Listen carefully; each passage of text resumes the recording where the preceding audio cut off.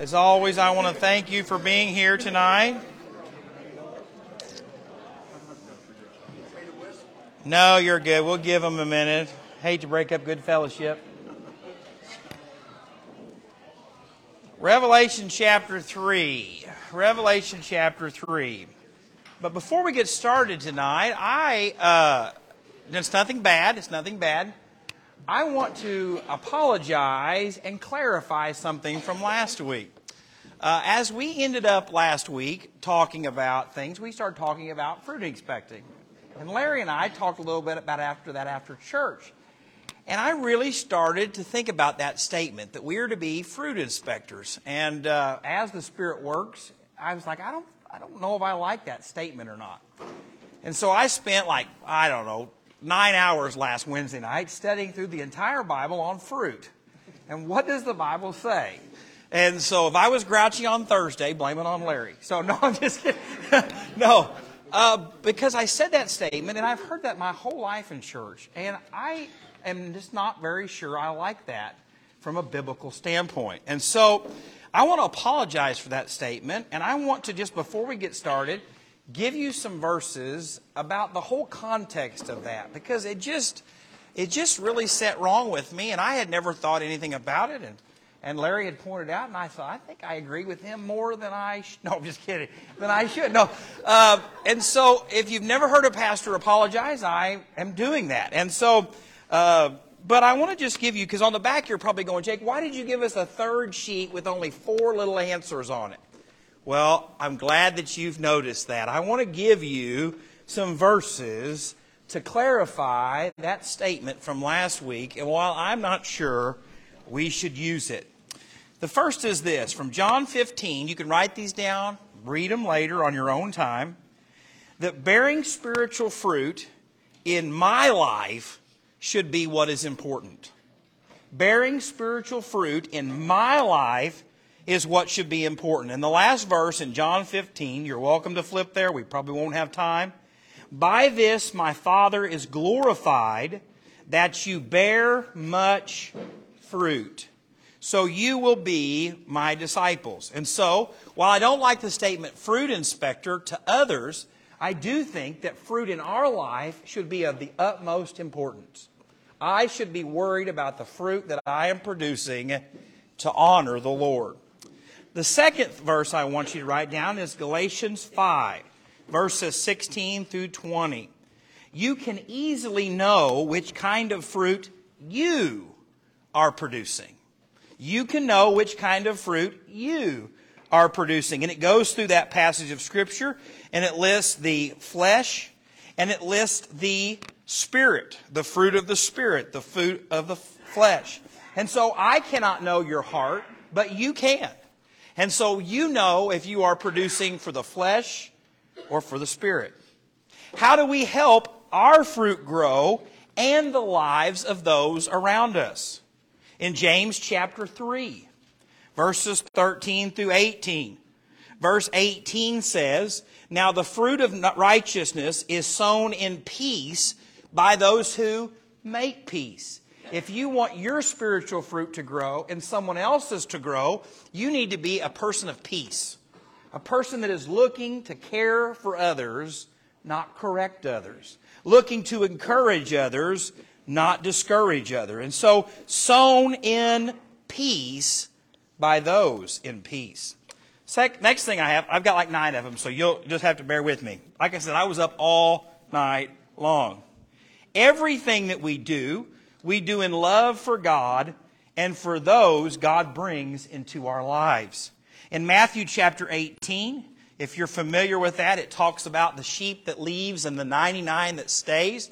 That is always a reference to lost people, but it's not in the Scriptures. It is actually to a believer who has gone astray and going and rescuing that person and bringing them back.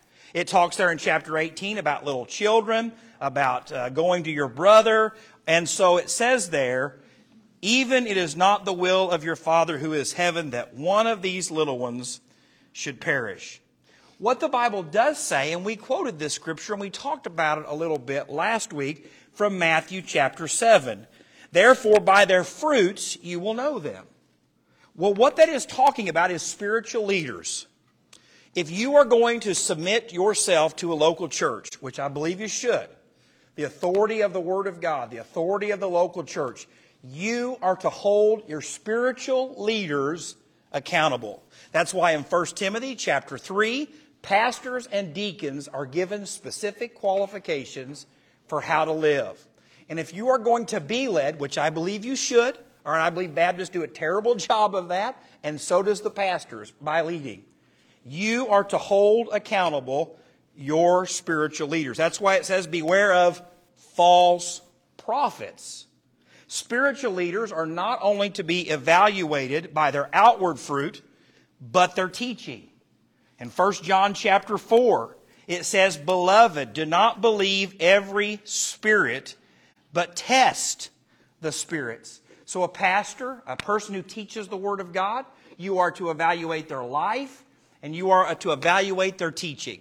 And if you are going to submit yourself to the Word of God that is being taught, those two things have to line up. You say, well, Jake, they're a nice person. What does it matter what they teach? Wrong.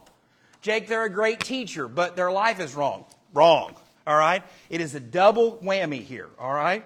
And I'm almost done, and then you can disagree with me or throw whatever kind of fruit we have. We should want God to deal with us and then be able to help others. We should be willing that God deals with us and then help others. Matthew chapter 7 verses 1 through 6 talks about not judging, but yet when God allows us to remove the speck from our own eyes, that we are to love and help those that are our brothers. But it goes on and says, do not give what is holy to the dogs, nor cast your pearls before swine. And so we are to love each other enough to love each other and grow together.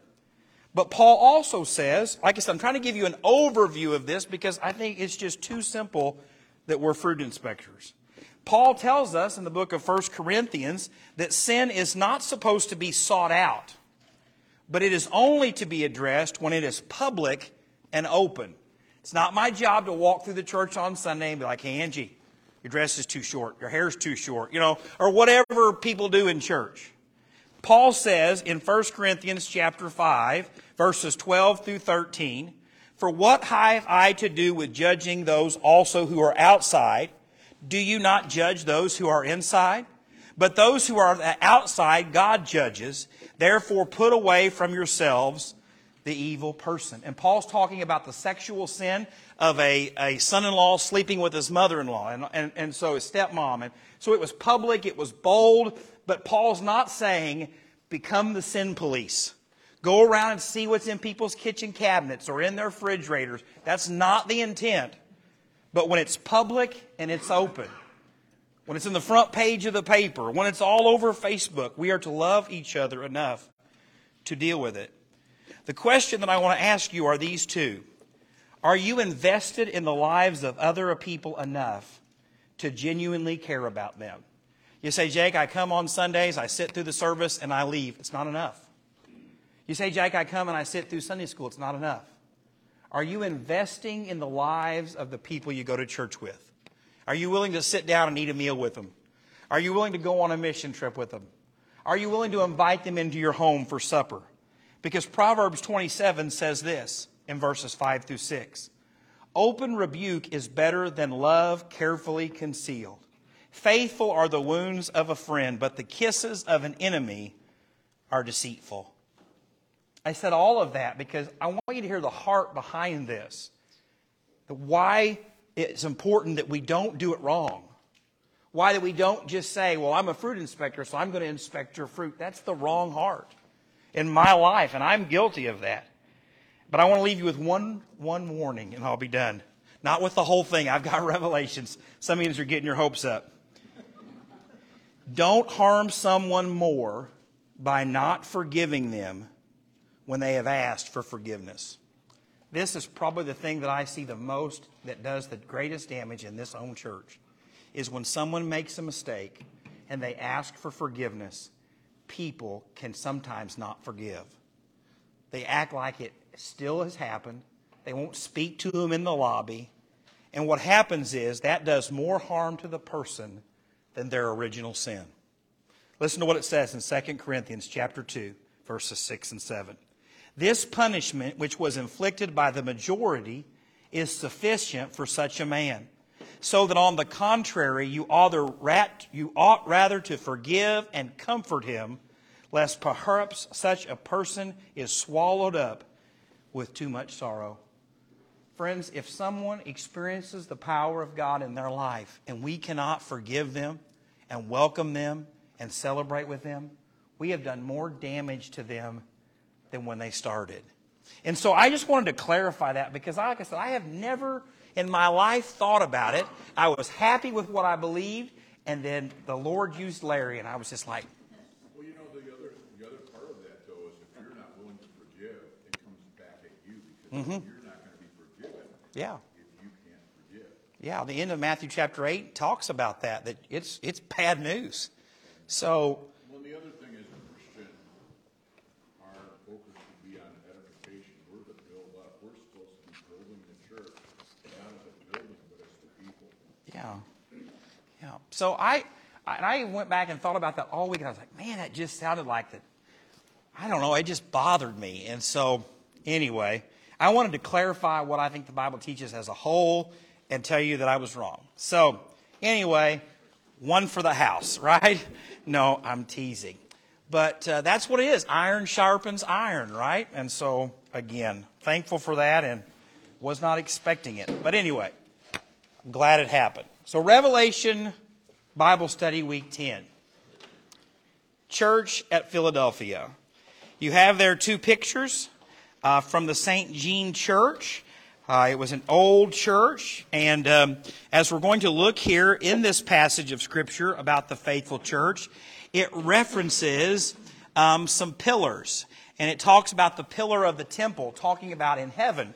But when the early church was built after this letter came, they used that pillar terminology, and as you can see by this church, it has great big giant pillars. Some people say the church was built before the letter. Others say it was built after the letter. Either way, it doesn't matter.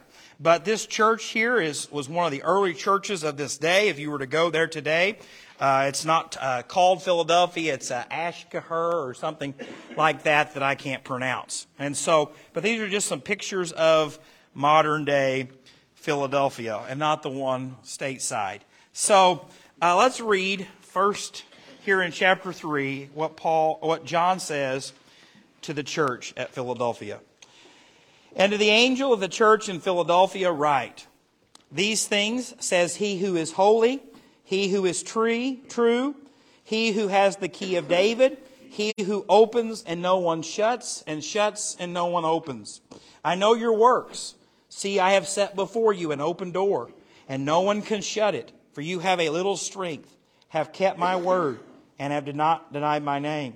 Indeed, I will make those of the synagogue of Satan who say they are Jews and are not, but lie. Indeed, I will make them come and worship before your feet, and to know that I have loved you. Because you have kept my command to persevere, I also will keep you from the hour of trial which shall come upon the whole world, to test those who dwell on the earth. Behold, I am coming quickly. Hold fast what you have, that no one may take your crown. He who overcomes, I will make him a pillar in the temple of my God, and he shall go out no more. I will write on him the name of my God and the name of the city of my God, the new Jerusalem, which comes down out of heaven from my God. And I will write on him my new name. He who has an ear, let him hear what the Spirit says to the churches. Pray with me. Father, we thank you for your word. And Lord, tonight we thank you that this church that we were studying about was faithful. Lord, while they had little earthly to celebrate, they had much to celebrate in your kingdom. And so, Father, tonight I pray that you'd help us be a church that sees not the physical things, but the spiritual things, the spiritual blessings, the spiritual victories. Lord, the way that you work and move for eternity and not just for the here and now. Lord, I pray that you'd forgive me. You know my heart, that it can be wicked. Lord, teach me humility. And Lord, that you would be honored in everything that is said or done tonight. And I ask it in Jesus' name. Amen. So if you're taking notes tonight, those answers are on the back as always. And so if you just want to fill it in and get credit when you get home, you can do that. But what we see here in verse 7 is a church with a great opportunity. A church with a great opportunity. Look there in verse 7 as we go through this. And to the angel of the church in Philadelphia write, these things says, He who is holy, He who is true, He who has the key of David, He who opens and no one shuts, and shuts and no one opens. You can find this reference in the Old Testament in the book of Isaiah chapter 22, and a reference to how the Lord is dealing with that. But we see here that John is telling us about who God is. The fact that He's holy, the fact that He is true. And these are encouraging things for us, because when we look at the world around us, holiness is in short supply. Truth is in short supply. But the God that we serve is holy. He is true. That means we know that when He deals with us in perfection. He deals with us in truth. But this next one here, He who has the key of David, who opens and no one shuts, and shuts and no one opens. In the New Testament, the Apostle Paul writes twice about this. And it's always this idea when God opens the door to do ministry into an area. In 1 Corinthians chapter 16, verses 8 and 9, but I will tarry in Ephesus until Pentecost, for a great and effective door has opened to me, and there are many adversaries. Now just stop there, because when I think a great door is open, I don't think I want to follow that up with, and there are many adversaries. When a great door is open, Lord, bust it open, let's go, right? Let's do great things. But Paul says when great opportunities come, we should expect great adversity. In churches, if you want to know one of the greatest moments in church history in your life, you should be expecting for Satan not to quit, not to lay down. Especially look for these things around Easter. In our church, you can almost always, since I have been here, track problems to big events. When God worked in a youth service, when God worked in a youth mission project, when God worked in an Easter drama, when God worked in a revival meeting. Any time that those things, God works and people are saved and lives are changed, you can guarantee. That's why I'm taking the week after vacation, after Easter, I'm in Florida. All right, so whatever Satan brings, it's your problem. No, I'm kidding. Don't be saying those shepherds abandoned them sheep. I'm just kidding. But I can promise you, if you leave a cold, dead service and the Lord does not seem to be at work and things are not going well, then that's just to be expected many times. But I am telling you, when God begins to work and God begins to open a door, you need to be looking for the adversaries that are going to come. You say, oh, Jake, but I just want everything to be great all the time. Well, go to Joel's church. Don't come here. Because it has problems too. But I'm showing you this because Paul says, for a great and effective door has opened to me. And. He doesn't say but. He says and. He does not ever view the blessings of God in regards to who is opposing him. This is extremely important. If you hear nothing else, do not let the adversities that you face dictate what you are doing for the Lord. Doesn't matter. Whatever God has allowed to stand against you has no power against Him.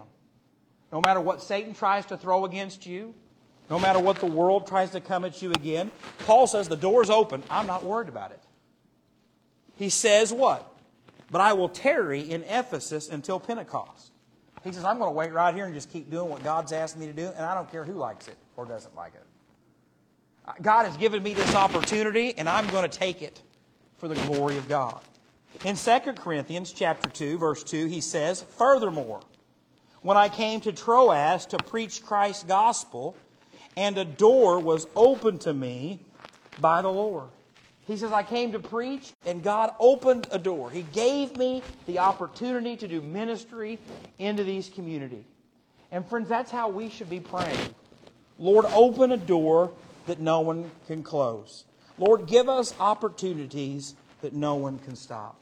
Father, work and move and bless the labor of our hands, because if the Lord doesn't open it, it doesn't get opened. If the Lord doesn't make a way, it doesn't get done. And so we see a church with a great opportunity, and that's how you should pray. Lord, help me to have a great opportunity at work to witness to my faith. Lord, help me in my own family have great opportunities to work and to move. And so what we see in this text, though, is sometimes people will try to take it even farther and say, well, it's not just about the opportunity, that he's talking to each individual person. But yet, if you're very careful, here in a few verses, we're going to look at the Lord stands at the door and knocks. And people will say, well, it's not talking about an individual. It's not talking about salvation. It's talking about the church. The Lord is knocking on the door of His church. And I agree with that. And I agree with this, that it's God that opens the opportunity.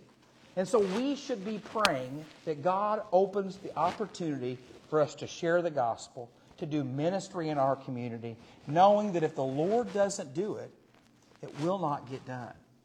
How many of you have ever tried to do something and it just didn't work out? I went to see a lady today, and did you know that the entire interstate from north of Mount Vernon to the Centralia exit is gone? I don't mean just a little bit. I mean it is gone. It's completely tore up. And so it just so happened I'm driving along in the middle of a monsoon. My air conditioner went out in my van, so the defrost doesn't work. So I'm up there blowing on the window, looking through the rain, thinking, this is safe. This is going to be the ticket that gets me in right here. Yeah, and I was like, I'm going to Centralia. It don't matter what happens, I am going. And so I get there to the exit. I'm like, I've made it to the exit. There is no exit. It's gone. It is completely gone. I mean, like you can't just drive over some bumpy stuff. It is gone. And so I'm like, well, I guess I'm going to Salem. Oh, I always liked that town. Not really, just saying that, but, So then I went back to Sandal and came back around, and I thought, man, that was a lot more difficult than it should have been. But in spiritual things, we need to recognize that it's the Lord who is at work. All we are asked to do is be faithful. We're asked to pray. We're asked to share. We're asked to live out our faith. But it is God who opens the door. It's God who does the convicting. It's God who does the working in the lives of people. Comments? Questions?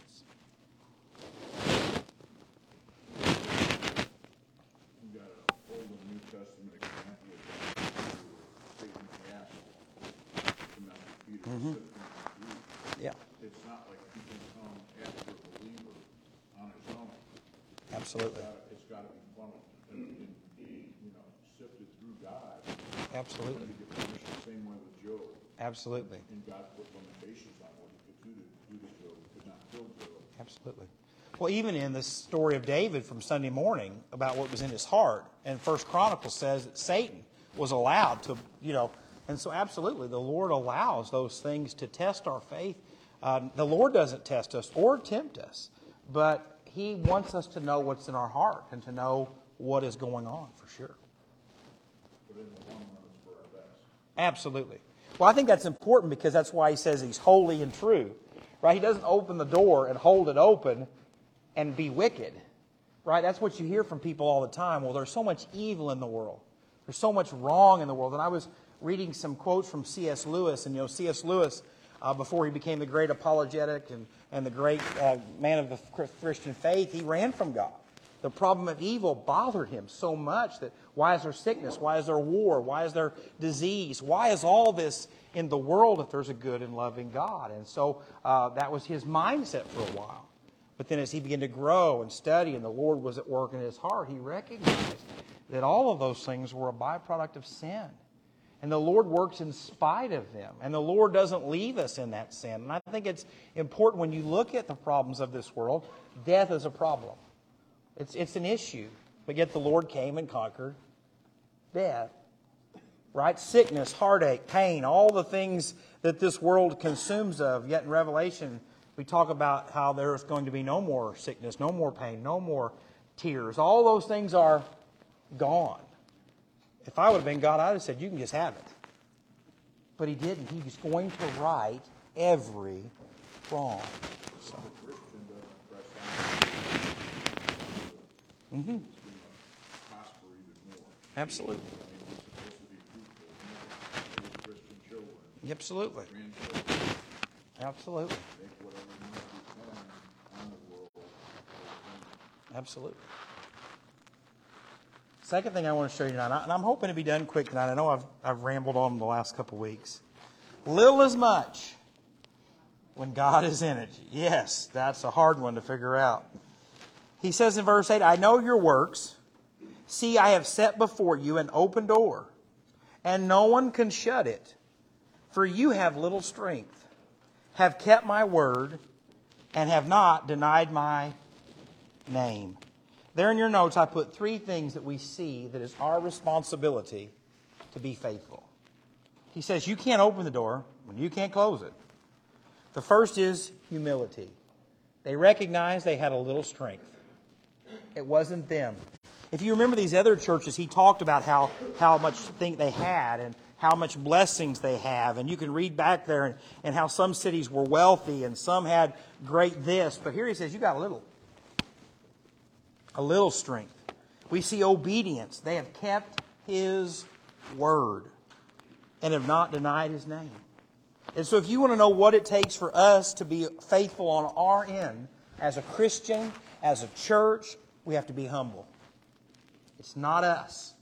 Nothing good that comes from this place is because of us. If you were used by God to accomplish it, He gave you the skills needed to do it. And if it was spiritual in nature, He is the only one that gets any credit. And He teaches us that. Obedience. I have to be willing to know the Word of God and believe it, to apply it to my life. And then I've got to be willing to proclaim the gospel wherever I am. And I think this is the one that most of us struggle with, sharing our faith outside of church. Some people struggle to share their faith at church, but in the workplace. If someone asks you, what does it take to go to heaven? What does the Bible say about this? Or what do you think about that? You have to be willing to proclaim the gospel no matter where you are, not to deny Him. In 2 Corinthians chapter 12, it says here, verses 7 through 10, and lest I should be exalted above measure by the abundance of the revelations. Paul says, I've been blessed with so much and been given so many scriptures and seen so much in order to stay humble. A thorn in my flesh was given to me, a messenger of Satan to buffet me, lest I be exalted above measure. Concerning this thing, I pleaded with the Lord 3 times that it might depart from me. And He said to me, my grace is sufficient for you. For my strength is made perfect in, what was that word? Weakness. Therefore, most gladly, I will rather boast in my infirmities, that the power of Christ may rest upon me.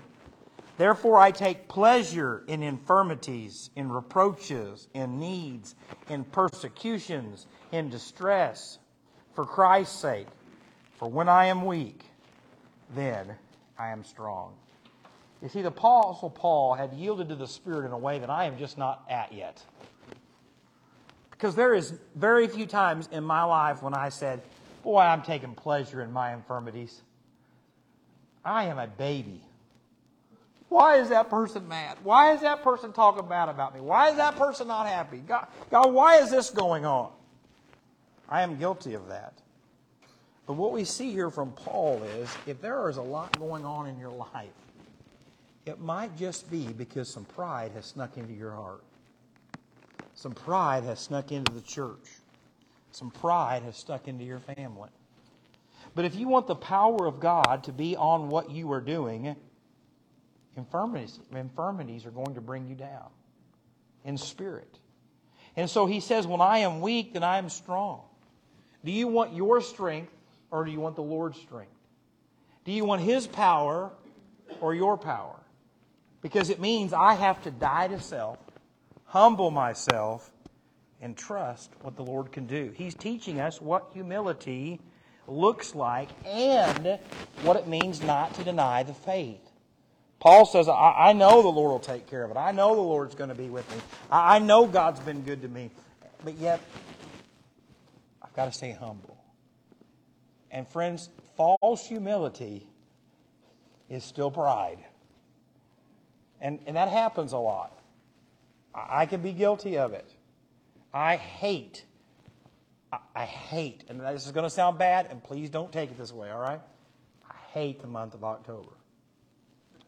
It's not because it's Halloween like some of you really strict Christians, all right? It is because it is Pastor Appreciation Month. I hate it. Monica can remember it when she was here. Selena, I hate it. I just want to be left alone. If you want to give me the greatest gift of ever, don't sneak around and take the offering. I try every year to deny it. I erase my birthday off the calendar so they can't celebrate it. It's just one of those weird things that I have. I just hate it. I appreciate it. I love you. But do anything else with it, and I would be blessed. That would be the blessed thing that you could give me, all right? You don't ever listen. I've just chalked it up that you're a Baptist, all right? Part of that is, one, because I have seen so many pastors over the years treat their congregations like they were a lifeline for financial blessings, right? It mattered what they made. It mattered what they drove. I was teasing our staff. They've all bought upgraded vehicles except for me. I'm still driving the same old van I did when I got here, all right? And I always tease them, but every time I pull up, someone's got a new vehicle out here. I have to park in the back. My stuff's so junky at this point, right? But I just have always struggled with that. I've struggled with watching pastors do that. And so for me, it's one of those things that I don't want anyone to ever think that's why I do what I do. I mean, I would let you keep your salary if you'd let me. I'll go do something else. Because why? I just struggle with that. It's something I struggle with in my heart, watching that go on. And so for me, I've begged, I've thrown a fit, I've done everything I possibly could do over the last 11 years, and so I've just given up, all right? You've beaten the life out of me. Yes. Pastor depreciation. Pastor, hey, there is some of the people that go here that have got that figured out. No, not you.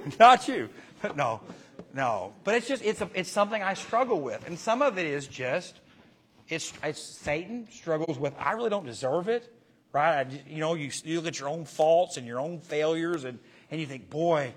And then part of I struggle with every October is, well, there are some people out here that probably don't think it's that much of an appreciation. And so it's kind of like rubbing salt on a wound. Because not everyone, I don't know if you know this or not, that goes to church here likes you or me, right? You know that, right? And so I struggle with that. And so Paul, he did it for the right reasons.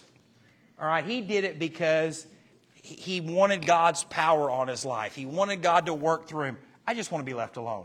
All right? It's not spiritual like Paul. It's something I struggle with. Now, I know you're going to disagree with me. That's all right. I got the floor. You can ask questions later. But it's just something I struggle with, all right? And that's being honest with you. Someone said, Jake, you're way too honest with us. You get what you pay for, right? So, no, it was just a joke. Come on. All right. Now that I've made it. No. Yes. I threatened to quit one year if I got a raise. That was not pleasant for anybody. I can make myself out to be a pretty big horses behind if you didn't know that or not. Not an amen anywhere, huh? I just knew I'd get one. My wife's not here tonight. So, no. So humility, got sidetracked, I'm sorry. Humility and proclaiming the gospel, but don't miss that middle one there. Obedience.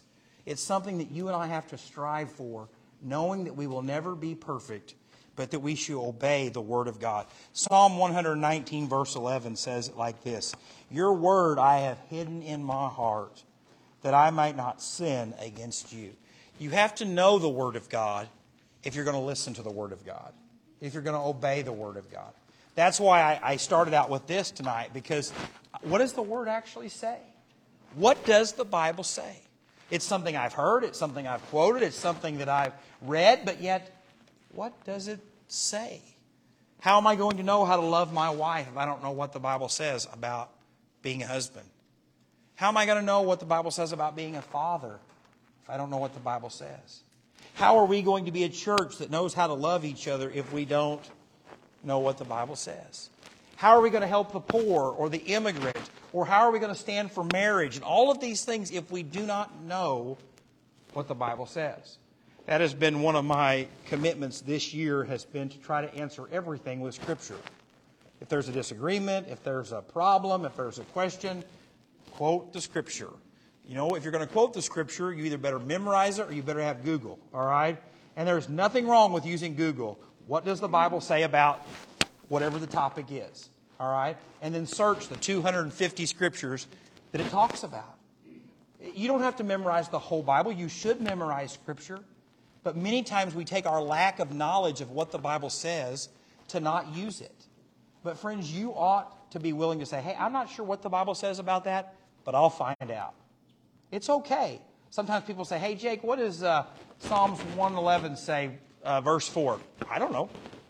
I don't have the whole book of Psalms memorized. I do good to have the Romans Road memorized sometimes. And that's okay. But we ought to be studying it. We ought to be learning it. We ought to understand that this Word of God that the Spirit uses is what keeps us from sin. If you want to know how this church can thrive in the days to come, right here.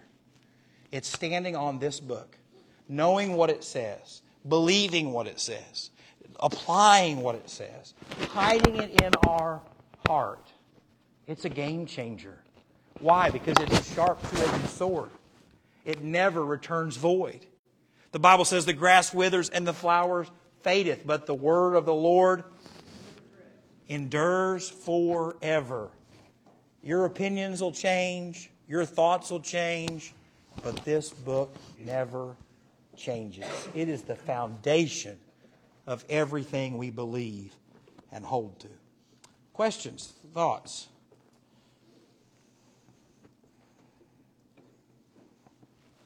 Super. We must never forget that God is at work in His church. We must never forget that God is at work in His church. I always make it awkward when I talk about the pastor appreciation thing, so I knew it'd get quiet after that. Starting in verse 9. Indeed, I will make those of the synagogue of Satan who say they are Jews and are not, but lie indeed.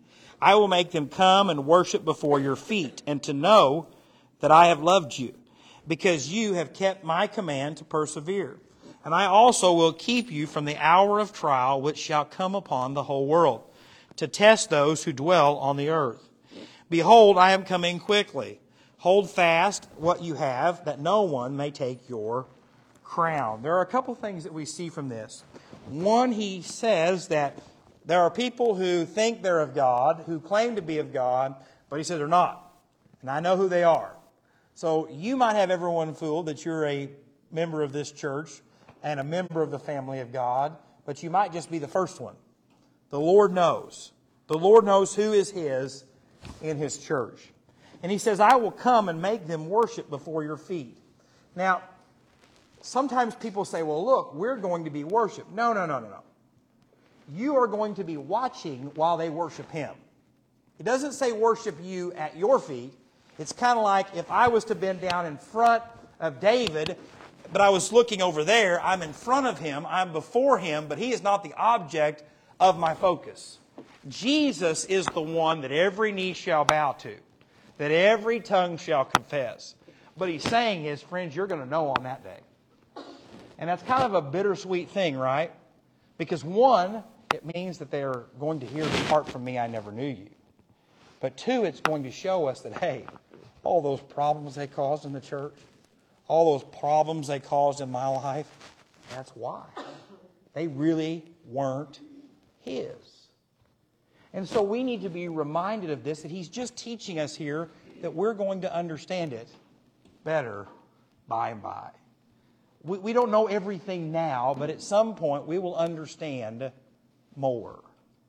And I think it's meant to encourage us, not to give us some sense of vengeance, which I thought when I first read it, I'm like, yeah, at my feet. But that's not what it's talking about.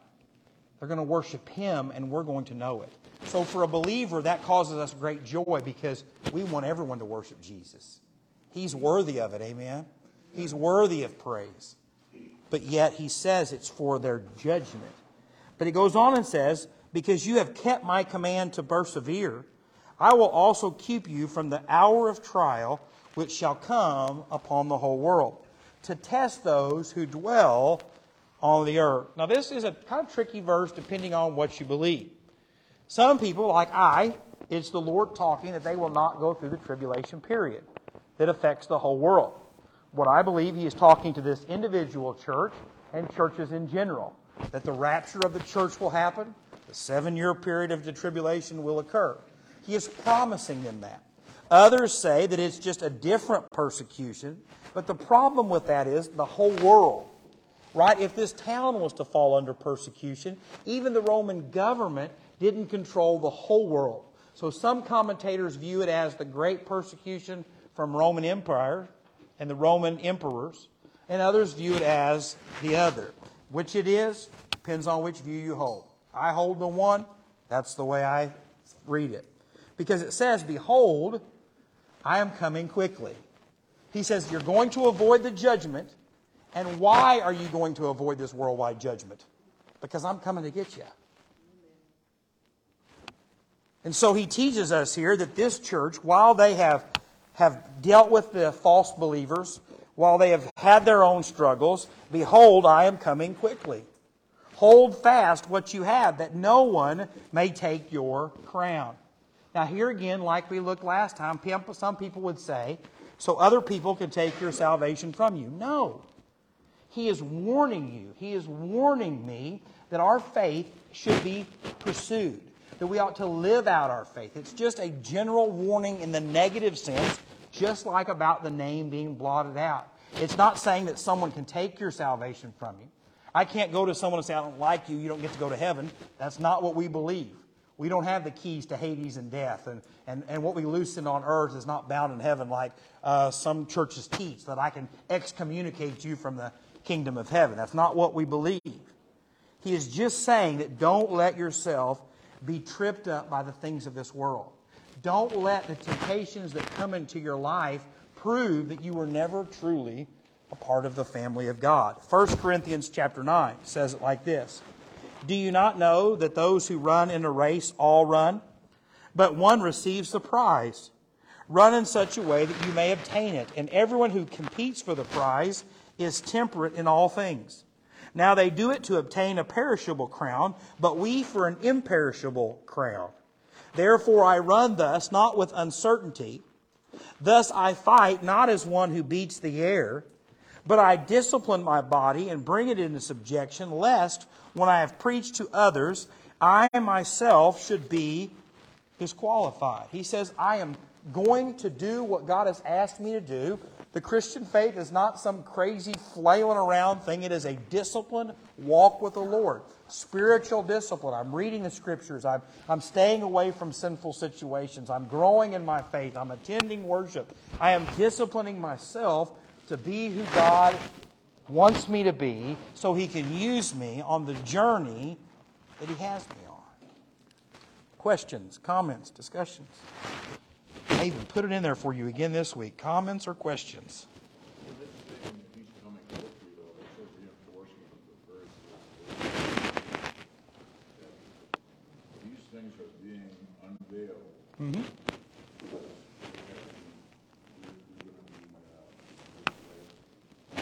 Shortly come to pass. Mm-hmm. So I mean, there's an expedience about this whole book. Absolutely. Absolutely. I always go back, and you know as well as I have a lot of respect for you, Jake, just that you took on this. You're the third pastor I've ever had to dive into Revelation. Well, And I'm one that would disagree with you. I don't believe in the secret rapture and so I mean, that doesn't mean I'm not saved, hopefully. yeah. But the fact is that all of what we're going through and after Laodicea, all of that had to make sense to these 7 churches. Otherwise, this book would not have survived. Yeah. If it would have been just purely a futuristic book, it would have made absolutely no sense. In fact, I would say it probably made more sense to these 7 churches than it does to us. Well, absolutely. The context they had of their day. Yeah. Well, I think that's why Paul writes in 1 Thessalonians chapter 4, and then because why they were struggling with that. Have we missed it? Have we done something wrong? What is going on in our life? But yes, we know that this book is to each individual church. It is into the church as a whole as well. And so, absolutely. well, like I said, I do disagree. I believe in a rapture, 7-year tribulation. But yeah. The thing of it is, the whole part of that rapture, and I actually pulled, this is one of the benefits of this thing is it caused me to go deeper. Mm-hmm. I pulled Schofield to write the Bible. I disagree with his whole premise on that because he's saying the Bible means the Bible is divided up. So it means parts of the Bible are just for the Jews, parts of the Bible are for the Gentiles, parts of the Bible are for the church. And I disagree with that. I do too. The whole Bible is for all believers. Yeah. Yeah, I think I probably didn't think about it as much until I started preaching through the minor prophets. And all of the promises that you see in those minor prophets, so many of them are about the messianic promises and the kingdom and the dealing with the Jewish people and how that 1,000-year reign needs to be set up. And so I think for me, I just reinforced my belief more in the fact that God is going to deal specifically with the Jewish people. And He's going to work through them. And if the church is still here, that is a problem, right? It takes the focus off who they are. And so while I don't agree with Schofield either on a lot of that stuff, like I said, I think that there is an overwhelming support of Scripture that can teach the rapture in the sense that it is, even in regards to when Jesus comes, but yet it talks one time about Him coming to the earth. And we're going to look at that, by the way, here in a couple chapters and go through the three views, kind of like we did when we started this book. And if you don't have those notes, you can flip to the very beginning and look at the 7 big events that we talked about. But I would want to end that on a thank you. Oh. Because of that, it's caused me to Yeah. Always want to study the Scriptures. For sure. And I really don't know exactly what model. I understand. Maybe there's a third, another one that we haven't even considered, but yet I'm not going to dig my heels into, it's got to be this. Yeah, absolutely. It's going to be what God reveals. Absolutely. Any other questions? All right, last purpose. God has a purpose and plan for the future. God has a purpose and plan for the future. So many times we get so discouraged in the present that we forget that God has a purpose and a plan. That it's not surprising Him. It's not catching Him off guard. He says, "He who overcomes, I will make him a pillar." There's that pillar that we saw, the picture, the reference, why they did what they did, of my God. And he shall go out no more. I will write on him the name of my God and the name of the city of my God, the new Jerusalem, which comes down out of heaven from my God. And I will write on him my new name.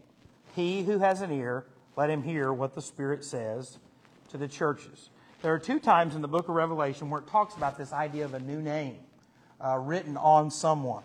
In Revelation chapter 22, it talks about in verses 1 through 5, "And he showed me a pure river of life, clear as crystal, proceeding from the throne of God and of the Lamb.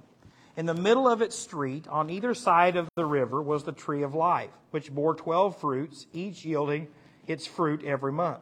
The leaves of the tree were for the healing of the nations, and there shall be no more curse." Amen. "But the throne of God and of the Lamb shall be in it, and his servants shall serve them. They shall see his face, and his name shall be on their foreheads. There shall be no night there. There will be no lamp nor light of the sun, for the Lord gives them light.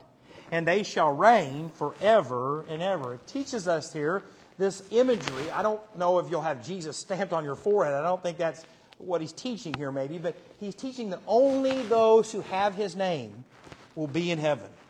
Only those whose name is written in the Lamb's book of life. And that's why he says that he will put that on them. It's this idea in this day and age of something permanent, right? It's something that cannot be taken away. It's something that in pagan worship, and I won't get into what the book of Leviticus says or anything like that, but who you worshipped is who you tattooed on you. If you worship the sun god in ancient Israel, they would carve and make that onto you. If you worship something else, that's what they would. And that is how you were identified by. If you know anything about the Old Testament, the Lord says, "I'm not made in hands, I work," anyway. And so what he's giving them this idea is he's permanently marking them. That they are his. That they belong to him. That they will be with him forever.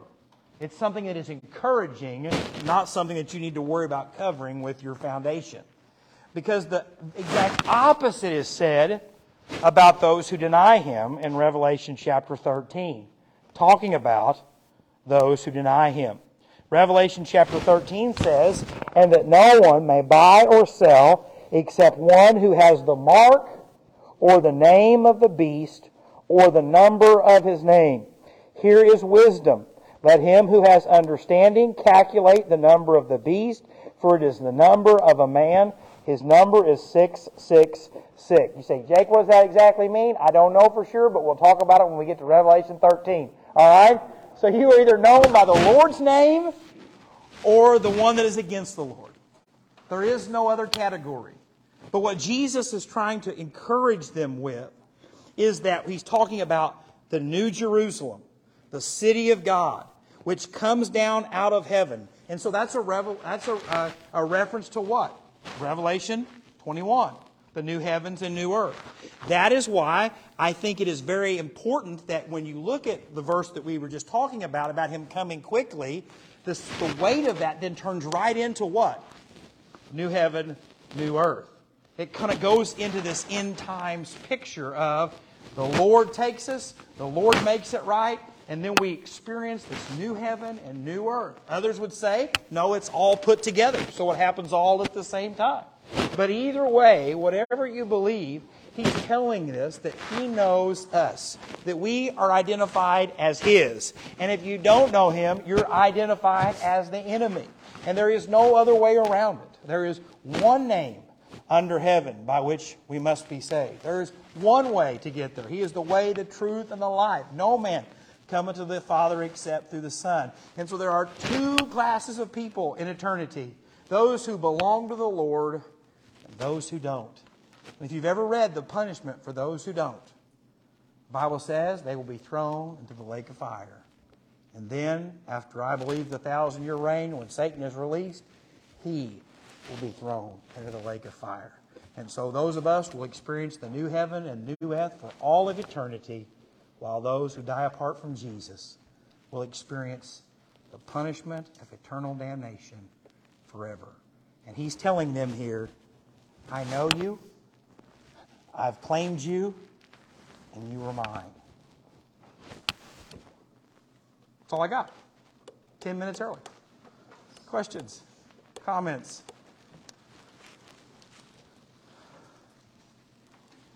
Look. I just like, I can't struggle with this all week. I don't want to speak out of turn.